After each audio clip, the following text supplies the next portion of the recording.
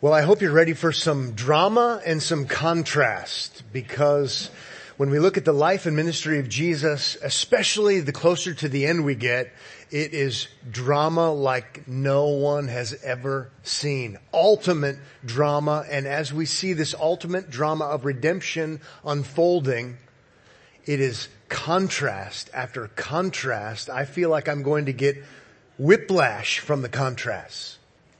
We see the very best of men shown to be utterly incapable of helping themselves spiritually. And by way of contrast, we see the Lord Jesus being the one and only one who is worthy of trust when it comes to salvation.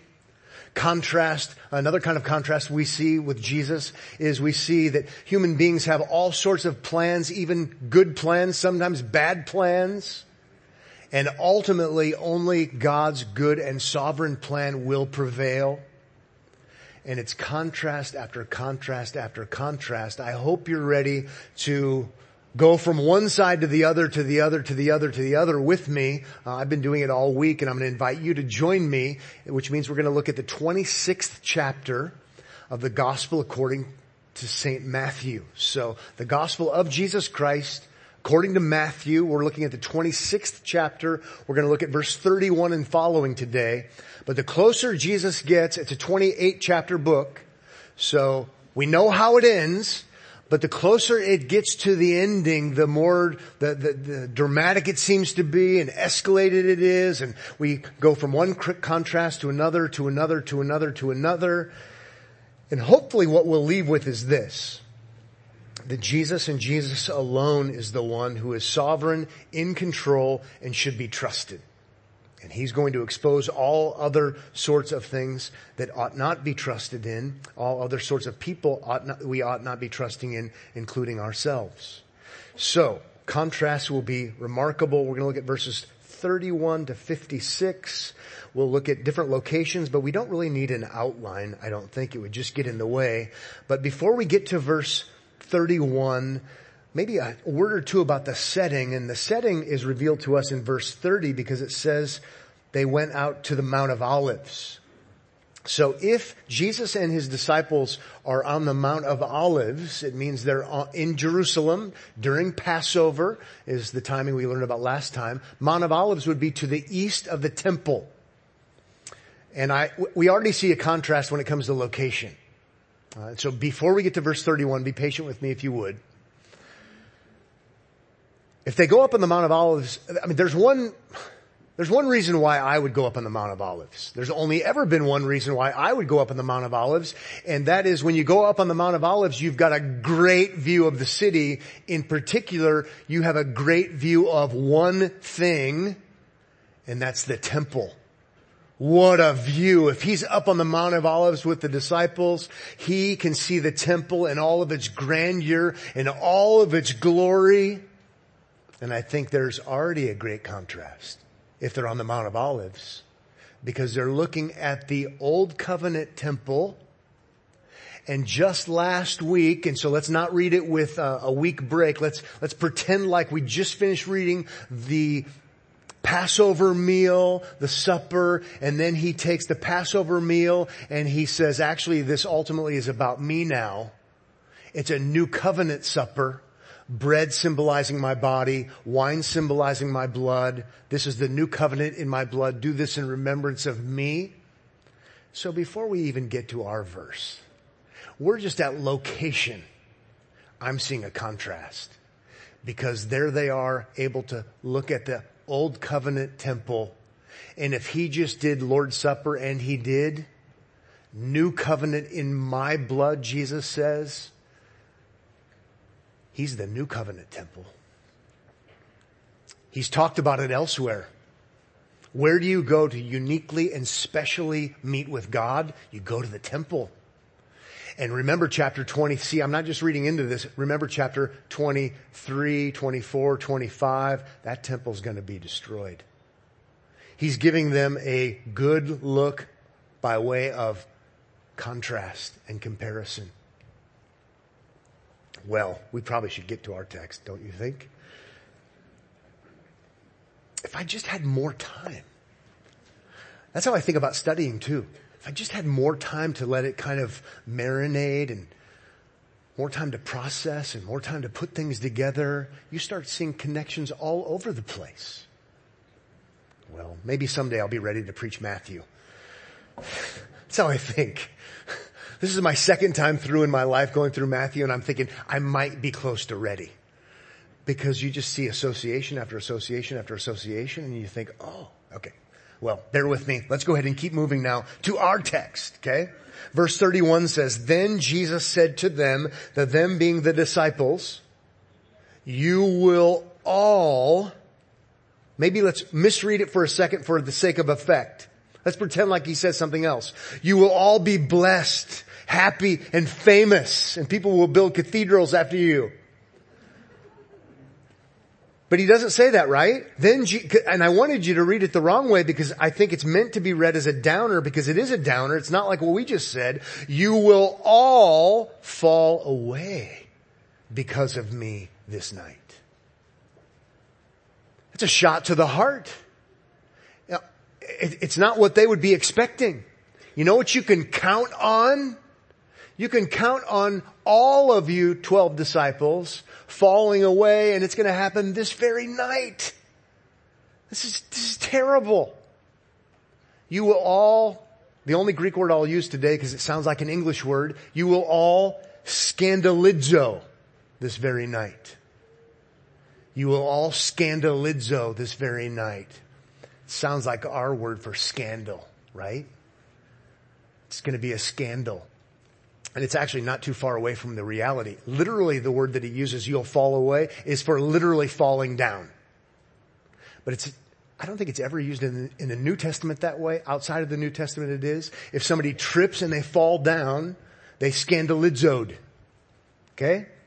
But it's used figuratively in the New Testament for sin. If you cause someone to stumble, it's not talking about literal stumbling, it's talking about sinning. So even in our modern American culture, if some celebrity, big personality does some kind of societal sin, we say they've fallen, right? They've fallen, and now because of their societal sin, and there's a scandal. Well, that's the same kind of idea. He says to the disciples, you're going to fall down. But he doesn't mean literally you're going to fall down, but each of you, all of you, you're going to fall down, you're going to sin. And we will see in our passage the sin he talks about is you will, each of you, reject me. You will leave me. You will, each of you, all of you, you will all deny me, and that's sinful. And I want to invite you to think about why that would be sinful. It would be sinful for that to happen, for them to scandalizo him, for them to fall away. It would be sinful for that to happen because of who he is. And he says, because of me. Well, because he's going to be he's going to be captured and they're not going to stand up for him. That could be part of it. Part of it is because this is part of the unfolding plan. Jesus is going to tie it to prophecy. This is going to happen to you because of what's going to happen to me according to prophecy. This is how it has to unfold. Sovereign plan and purpose. A lot of other people have a lot of it's hard to talk this fast. Have a lot of other plans and purposes. But I'm going to tell you how it is going to go down.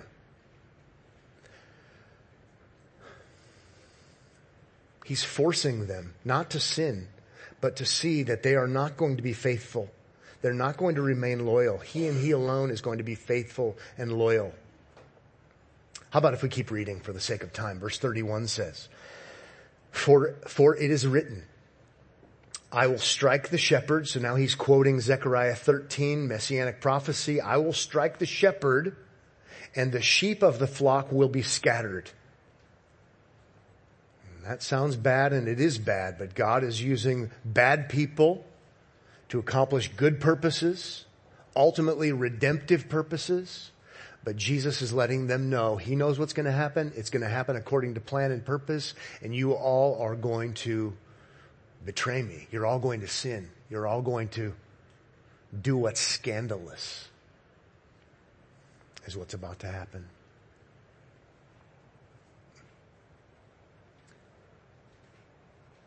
Just by way of a little bit of a preview, this whole thing is driving the 12, and I hope driving us to see that you shouldn't trust even in the best of people. Whether that's you or someone else, they're all going to fall. The greatest of individuals, they're all going to crash and burn. Which is actually important, lest we think we should put our trust in Peter, lest we think we should put our trust in John, lest we think we should put our trust in Pat, self, or someone else. So this is bad what's happening here, but God is going to use the bad for good so that we all see there's actually one who will be left standing, one who will be faithful, and his name is Jesus. So let's keep that in mind as we look at all this back and forth, back and forth. So you're all going to scandalizo. You're all going to fall away. You're all going to sin against me, even because of me, according to prophetic plan. But notice the hopefulness in verse 32. Here's the good, positive confidence. But after I am raised up, notice Jesus doesn't flinch. It's going to be bad. He's been prophesying his crucifixion, but after I'm raised up, let me tell you the future before it happens. I will go before you to Galilee. So it's going to end badly, but it's not going to end finally. And we're going to see in Matthew chapter 28 verse 10 that very thing. Tell my brothers to go to Galilee and there they will see me. I don't want to read too much into it, but I do like it that they're going to all deny him and leave him. The scandal thing is going to happen. But after I'm raised up, go and call my brothers. We're in the same spiritual family. Even the very ones who committed the gravest sin against me.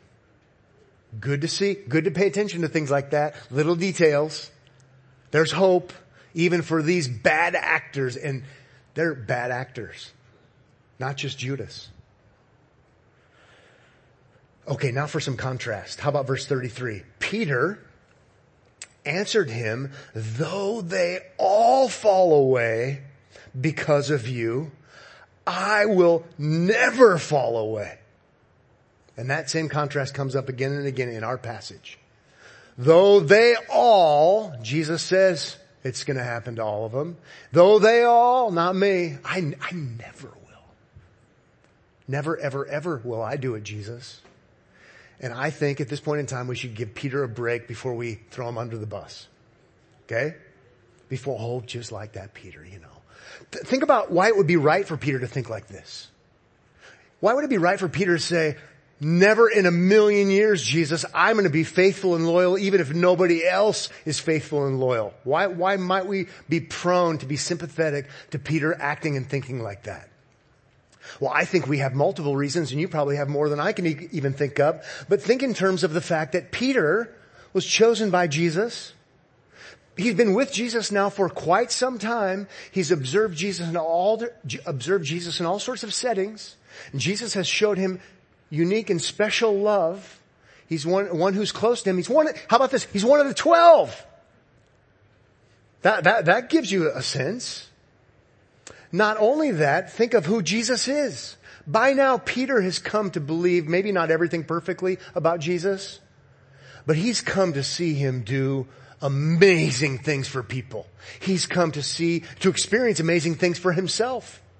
And he's come to believe upon Jesus rightfully, at least in a lot of ways.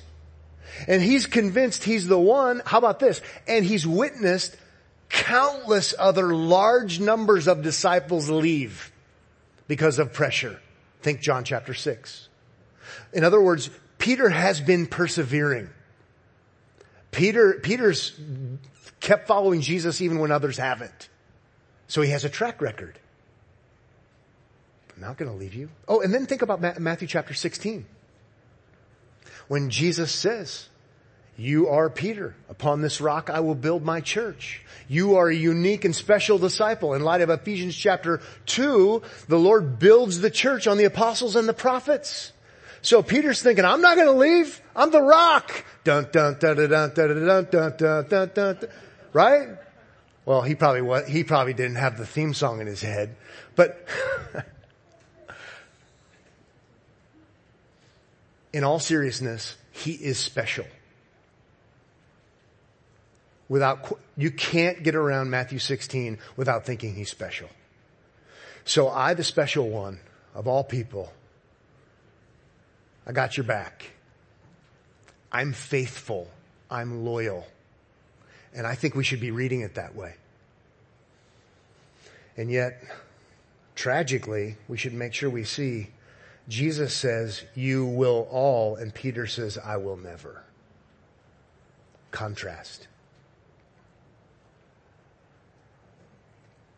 Verse 34 says, Jesus said to him, truly I tell you, this very night, before the rooster crows, you will, notice the contrast, you will. He says, I will never.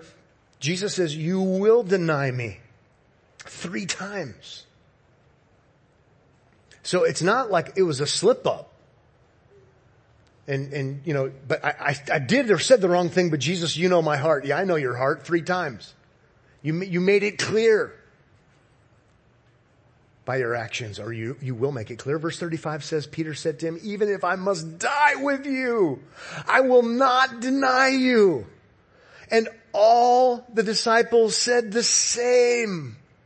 But notice the contrast. You will contrasted with I will not. It reminds me of what we talked about last week with the Israelites when they hear the law of Moses and they hear of God's strict requirements and they say, we will do it.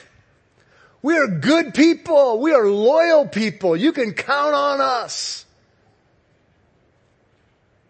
And here it's elevated. Jesus himself is saying you're not, and they're saying, oh yes we are.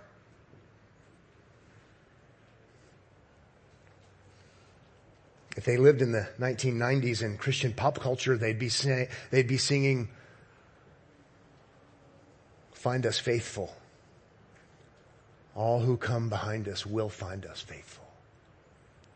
We're committed to Jesus. And Jesus says, no one who comes behind you will find you faithful. Because there's only one person who will be left standing who's faithful. And his name is Jesus of Nazareth. So, this might seem harsh, but it's good harsh. It's just tearing down false fortresses, if you will, of self-confidence. You can't trust even the best of people. And these, I would suggest to you, are the best of people, representation-wise. It's important that we see this from this perspective, I think, because when we read it in its greater context, and if you're thinking, is this the point in the sermon when Pastor Pat mentions chapter 1, verse 21? You're thinking right. It's that point in the service. Because I try to do it every time in Matthew. So we read it in light of the big picture. Matthew 1:21, name him Jesus because he and he alone is the idea. He will save his people from their sins. Their scandalizoing their sins. So it's I don't want to say it's a setup, but this whole thing is well directed and unfolding according to plan and purpose. Not even these guys who have cathedrals named after them, of all things. Not even these guys are going to be faithful. Only one is going to be faithful. And it's so important that we see it. I'm so grateful for this, I hate to say it, but this crashing and burning, because it helps me. It really helps me. We struggle even today in the 21st century with thinking somehow faith, which means rest, trust, confide in, means faithfulness. And it doesn't. When you have faith in Jesus, you're trusting in him to do the work for you. You're resting in him. He does all of the work. He gives the rest. Okay? Faithfulness is when we do and can and perform, and maybe if we are faithful enough. And the reality is these guys all, Jesus says, will leave. And so he and he alone is the faithful one. So our faith should be in him and in him alone. It's really critical and it's really important. It is good to be faithful. Don't get me wrong. But even these guys weren't, because they needed to be saved from their sins. And so if they weren't, I know you're not. And you can know I'm not. And now we can rest in Christ, whose work is finished on our behalf, the Savior. And then we do want to try to be faithful, knowing all along that our acceptance before God doesn't depend upon it. He's going to be raised and he's going to meet these failures, right, in Galilee, and they're his brothers. He accepts them. But it's because of what he does. Makes all the difference in the world. Okay, you all look like you need a break. Not really. I need a break. So maybe you've seen surveys come through on social media. If you're not on social media, thank you for being godly. But I've seen this come up, I don't know, lots and lots of times. And the survey comes through and it's, how should we describe ourselves? How do you identify spiritually? Christian, follower of Jesus, and maybe there's some other option. But oftentimes it's those two. So do you want to say I'm a Christian in the 21st century, or do you want to say I'm a follower of Jesus? And some of you are like, yeah, I do. Good job. Some of you are saying other, and we're concerned about you. I kid. Well, it's just fascinating to watch the back and forth. Oftentimes, not always, it's people don't want to say they're a Christian because they want to say they're a follower of Jesus. And I get it, but I think we need to give a little bit of pushback and talk about why, because sometimes this always and never thing gets us in trouble. So let's think about this. I want to call myself a Christian because at least 3 times in the Bible, people who have trusted in Christ are called Christians. Twice in the book of Acts, I think, if I recall correctly, and once in 1 Peter. So those who trust in Christ are Christians. They're Messiah-ins. It's a good designation. I like it. I'm in. Now, maybe I don't like it so much, though, sometimes because in our culture, Christian just means you're an American. Well, I don't like that. Or Christian just means you're not something else. Well, I don't like that either because I'm not just a cultural Christian. I'm one who really believes in Jesus. So maybe I'm going to opt for box B that says follower of Jesus. Because I am a follower of Jesus. And at least then I'm saying it a different way to kind of, hands on the chalkboard, fingernails on the chalkboard to get people's attention. I'm in. I'm a follower of Jesus. But here's why I bring it up. Just be a little careful. Follower of Jesus could imply that you're faithful. And as long as you're a good enough follower of Jesus, like the 12. Wink, wink. God will accept you. We should be good followers of Jesus. The 12 should have been good followers of Jesus. And they all scandalizoed. None of them were good followers of Jesus. So Jesus had to save them from their sins. So let's just play both and at least think it through. So I might check the box other. I don't know what box I check. I just get frustrated and move on. But let's think through these things. Both should be true. And now that you are united to Christ by faith, which makes you a Christian, you want to follow Jesus as a result. Absolutely. And these 11, will follow Jesus as a result afterward, now once they are his brothers in a spiritual sense. Was that helpful or not? Should I repeat it third service? We don't have a third service, so I won't do a third service. Okay. I like thinking through always and never and saying, actually, I could argue either way depending on who I was talking to, because both actually have biblical grounds. In other words, I heard this from a theologian I respect a whole lot one time. Don't force me to make a false choice. Let me explain myself. Hope that's helpful for you. I paid a lot of money to take a class from that person. Awesome. More contrast coming up. The best of times and the worst of times. Dickens wasn't the first one to come up with that idea. Here we go. Verse 36 says, "Then Jesus went with them to a place called Gethsemane."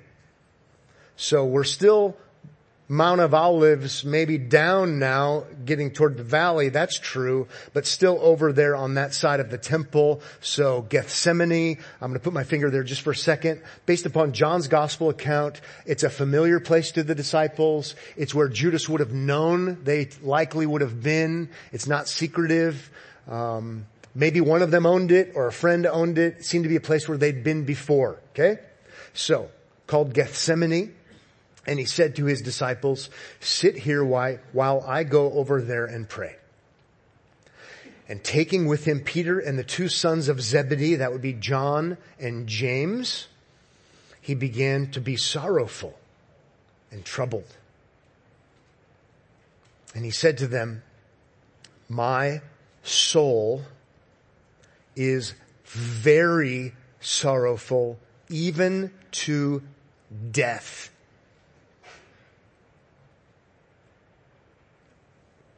And I just read it deliberately because I didn't want to try to dramatize it because I know how terribly I would fail. What must he have sounded like? Hard to even imagine. The greatest actor on planet Earth would not be able to replicate the severity and sobriety and the awfulness of what that must have sounded like, given what it means. At the very core of my being, there's nothing surfacey about this. Surely that's what he means by my soul, the very inside of me. You don't get more authentic. You don't get more sincere. This is what makes me very sorrowful, even to death. And at least on two levels, we all should consider what's happening. Let's consider the first level of sorrowfulness. And let's consider the fact that just on a mere intellectual level, what's about to happen is horrific. The most tragic event ever in human history.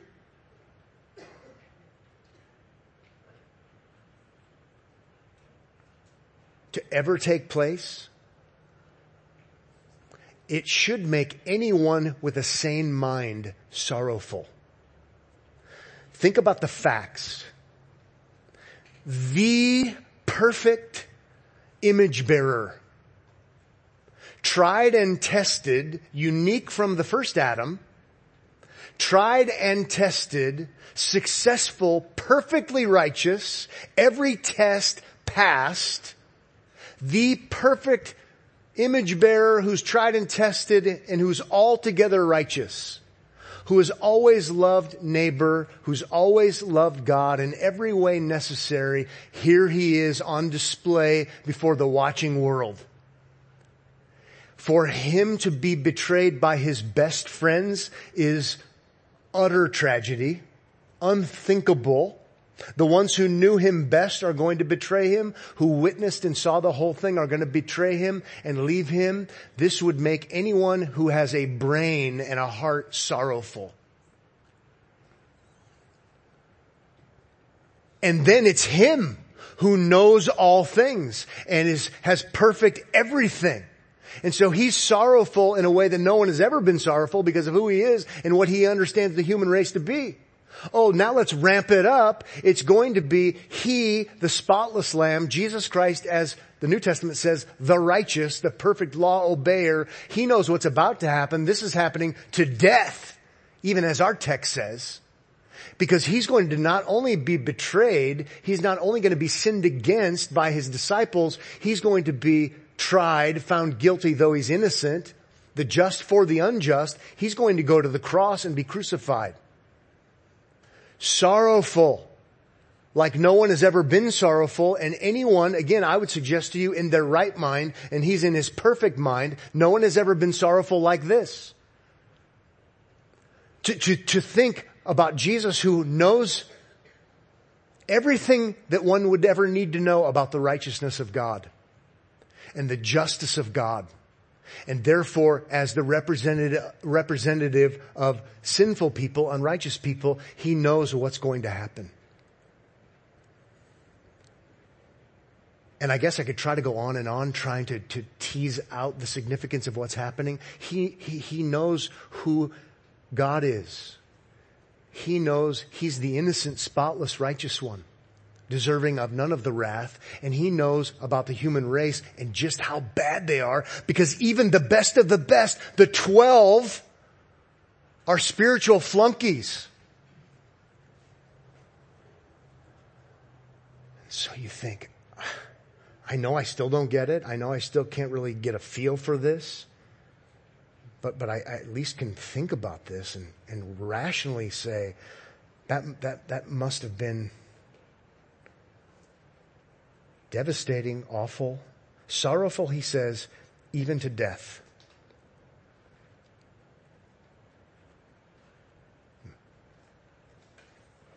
Wow, isn't it interesting to think that last time we were together, we were looking at the verses before this, and it ends on such a great, awesome note. My body, my blood, elsewhere deliberately called the new covenant in my blood. What all of human history has been waiting for. Even the old covenant talks about a new covenant. And it's him. It's good. It's great. Contrast in the drama, sorrowful to the point of death. Because that can't happen without this happening. I like it that the sureness of it happening is sure, so much so that he celebrates the Lord's Supper beforehand, not after. In control. Okay. Then he says in verse 38, halfway through the verse, at the end there, he says to the disciples, is that where we are? I think it is. Yes. At the end of verse 38, he says to the disciples, remain here, the ones who are with him, remain here and watch with me. So later he's going to ask them to pray for certain things that would be appropriate for them to pray for. But at this point in time, given who he is, he and he alone needs to do the praying. And so I'm going to go and pray, but here's what he's going to ask of them. Think about this. He's going to say, I want you to watch while I pray. Think bar low. All I need you to do as my friends, my companions, as the people I've invested in so specifically, the closest ones in my whole life, my best friends, could you just be with me, we might say? Could you just show me your friendship by just being there for me? It's not asking a lot at all. And I know we're meant to read it that way.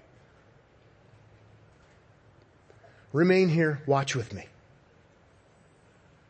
And those guys are the ones, right? No matter what, we're here. They just made some grandiose claims. Oh, you just want us to watch? We got your back, Jesus. 39 says, and going a little farther, he fell on his face and prayed, saying, my Father, if it be possible, let this cup pass from me. Nevertheless, not as I will, but as you will.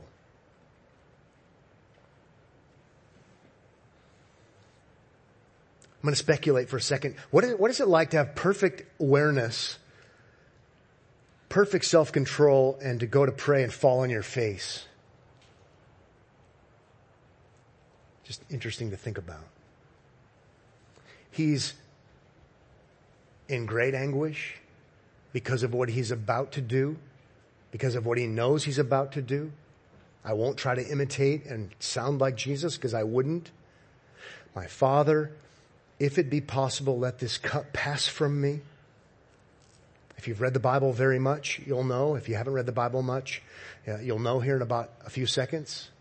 Cup symbolizes lots of different things at different times. But one thing it does symbolize in the Old Testament and in the New Testament, a cup that holds symbolically, not literally, a cup that holds God's fury, God's wrath. It's used, for example, in Psalm 75, Isaiah 51, Jeremiah 25, and then if you want to listen to Revelation 16. God remembered Babylon the Great to make her drain the cup of the wine of the fury of his wrath. And so there's already a precedent for sometimes it can hold something good, but sometimes it can hold something bad and be calamitous. It's poured out.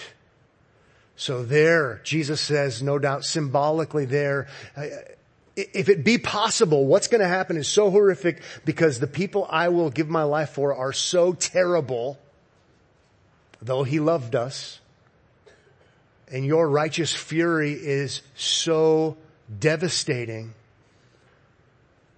I don't want to do this. Because no one, and he is in his right mind, like nobody's been in his right mind, no one would want to experience such a thing, not to mention the fact he's the spotless one who doesn't deserve it.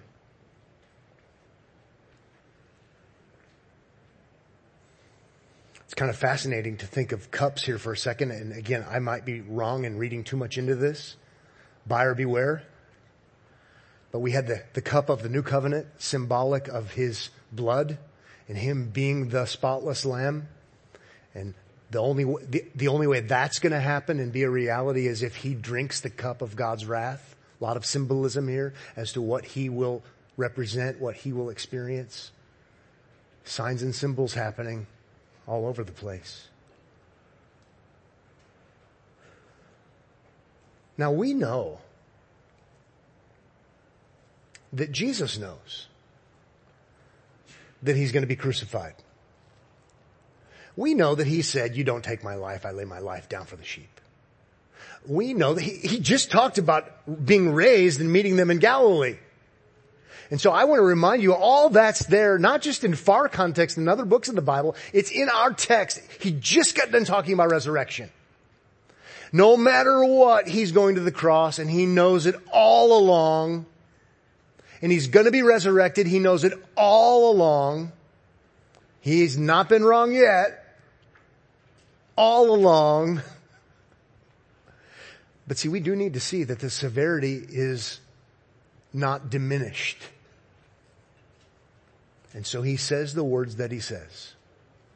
Rightfully so.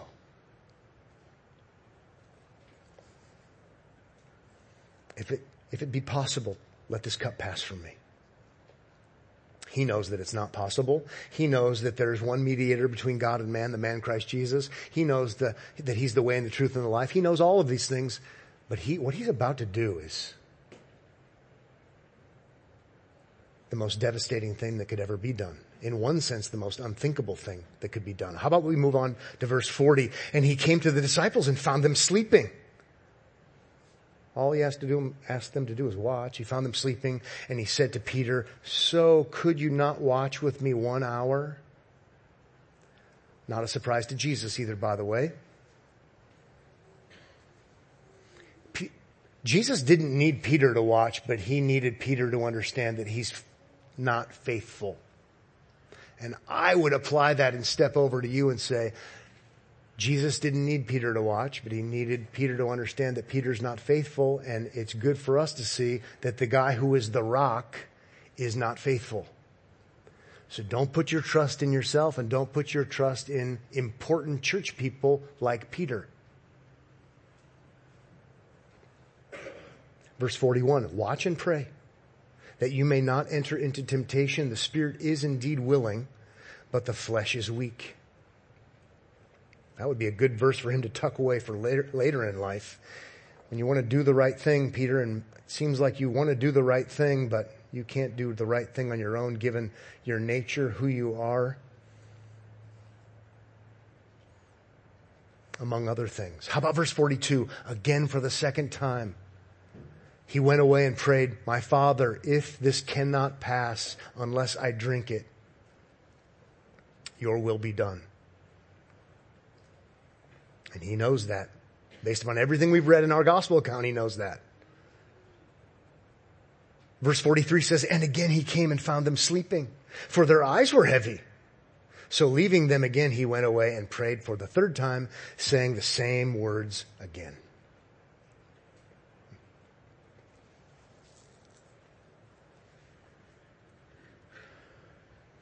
I don't know about you, but as I was studying this and thinking this through, the whole sleeping thing, and he alone is the one, does it on his own, I thought about a lot of things, but I thought of the Abrahamic covenant. I thought of Genesis 15, when God makes the great and splendid promises to Abram.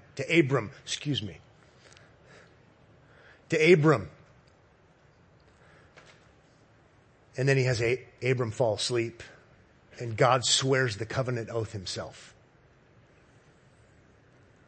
The faithful God will have this happen. The faithful God is the one who swears. And it's going to happen because if it were up to Abram, it actually wouldn't happen. And I don't think I'm reading too much into it in light of the fact that in Galatians chapter 3, Abrahamic covenant is fulfilled because of Jesus and what he does. He is the seed, Galatians 3:15 to 18. Verse 45 then says of our text, Then he came to the disciples and said to them, "Sleep and take your rest. Later on, see, the hour is at hand, and the Son of Man is betrayed into the hands of sinners." Now I'm going to read that again for effect because wake up. You know, if this were a drama you were going to watch reenacted, if this were a film you were going to see, you would want to stand in line to get the best seats or wait to get the best seats online or however you secure them. You're going to see something that is the most devastating, horrific, how about the greatest tragedy of all tragedies? And you say, why are you getting so animated about the greatest tragedy of all tragedies? When he says at the end of verse 45, "The Son of Man is betrayed into the hands of sinners," that's all kinds of wrong. That's all sorts of wrong. I wish, Word or whatever document thing I'm using, I wish it had something, not the red line under or the blue line under or something, but a theological line. Because black, I don't know what color it could be. But anyway, you get the idea. It's all sorts of wrong. Because, and I'm a broken record here, I know, but Son of Man is a messianic title. From Daniel 7. If he's the Son of Man, he's the Messiah. He's the Christ. He's the King. He's the provider. He's also, if you're a Messiah, he's also, here's what I want you to notice, the judge. The Son of Man, the judge, is betrayed into the hands of sinners. By definition, the New Testament tells us sinners are those who commit lawlessness. So sinners are supposed to be judged by the Son of Man who is the judge if he's the Messiah. And notice that it's perverse and backward. The judge is going to be judged by those who should be judged. This is all kinds of wrong. And again, we probably don't read it the way we should read it, and we don't appreciate it, and so I'm overly dramatizing it, so hopefully you get it. This is not the time to sleep. The greatest tragedy ever, the unthinkable thing, is about ready to happen. Now we know, based upon other things, because God is not only good, He's also powerful, and He's also sovereign, that this is actually the drama of redemption. This actually is going to work out for good because He, the sinless one, is going to be the substitute and He's going to be raised from the dead and all of those good things. But for now, I want you to go, oh boy. You know how, traffic accidents and everybody stops and has to look and you get home a half hour later because we're all so interested in tragedies? Even if you're perfectly sanctified, you should be interested in this tragedy. what on earth is about to happen? That is wrong however you look at it. And God's going to use it for redemption. He's going to use it for good. But it's not a time for sleeping. They've slept enough to prove that they're not faithful. Verse 46 says, "Rise, let us be going. See, my betrayer is at hand." And we know that this is not a out of left field thing because he's already been talking about it. Verse 47 says, "While he was still speaking, Judas came." Notice the drama of it. "One of the 12, and with him a great crowd with swords and clubs from the chief priests and the elders of the people." I wouldn't mind stressing that last part, the elders of the people. So it's not just the religious bad guys who are the bad actors and all the people of Israel are good. They just have corrupt leaders. No, they're representative. 48 says, "Now the betrayer had given them a sign, saying, 'The one I will kiss is the man, seize him.' 49 says, "And he came up to Jesus at once and said, 'Greetings, Rabbi,' and kissed him." Some ancient scholars or scholars of that which is ancient tell us that custom at the time was for the rabbi or the teacher to initiate the embrace and the kiss. And here it's the opposite. Judas initiates as a sign, and so they would suggest to us that it's insult to injury. I don't know if that's true or not, but as one scholar put it, it's not only a signal to the mob, but it's also a studied insult. Even if that's not true, this is horrible. Okay, verse 50 says, we'll get this wrapped up. Jesus said to him, "Friend, do what you came to do." And that's interesting because Jesus has only ever been a friend to Judas. This in no way, shape, or form is earned because of wronging him. "Friend, do what you came to do." Then they came up and laid hands on Jesus to seize him. 51 says, "And behold, one of those who were with Jesus," we know it's Peter based upon other accounts, "stretched out his hand and drew his sword and struck the servant of the high priest and cut off his ear." Because Peter was a great aim and he was aiming for his ear. Probably not. Probably Malchus was a better ducker than Peter was a stabber. It's probably the idea. Verse 52 says, "Then Jesus said to him, 'Put your sword back into its place. For all who take the sword will perish by the sword.'"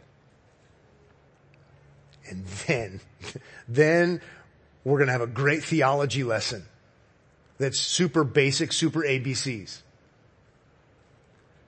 53, but it's really good. "Do you think that I cannot appeal to my Father?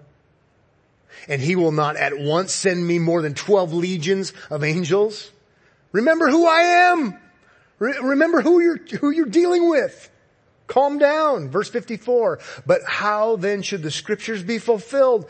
That it must be so." Sovereignty is alive and well. There is a greater purpose and plan. There is a decree that is following itself out or unfolding. 55 says, "At that hour, Jesus said to the crowds, 'Have you come out against a robber with swords and clubs to capture me? Day after day I sat in the temple teaching.'" Like no one else, I'll add. Matthew chapter 7, I think. "And you did not seize me. But all this has taken place that the scriptures of the prophets might be fulfilled." And then here it is, tragically, awfully, sounds like it did earlier. "Then all the disciples left him and fled."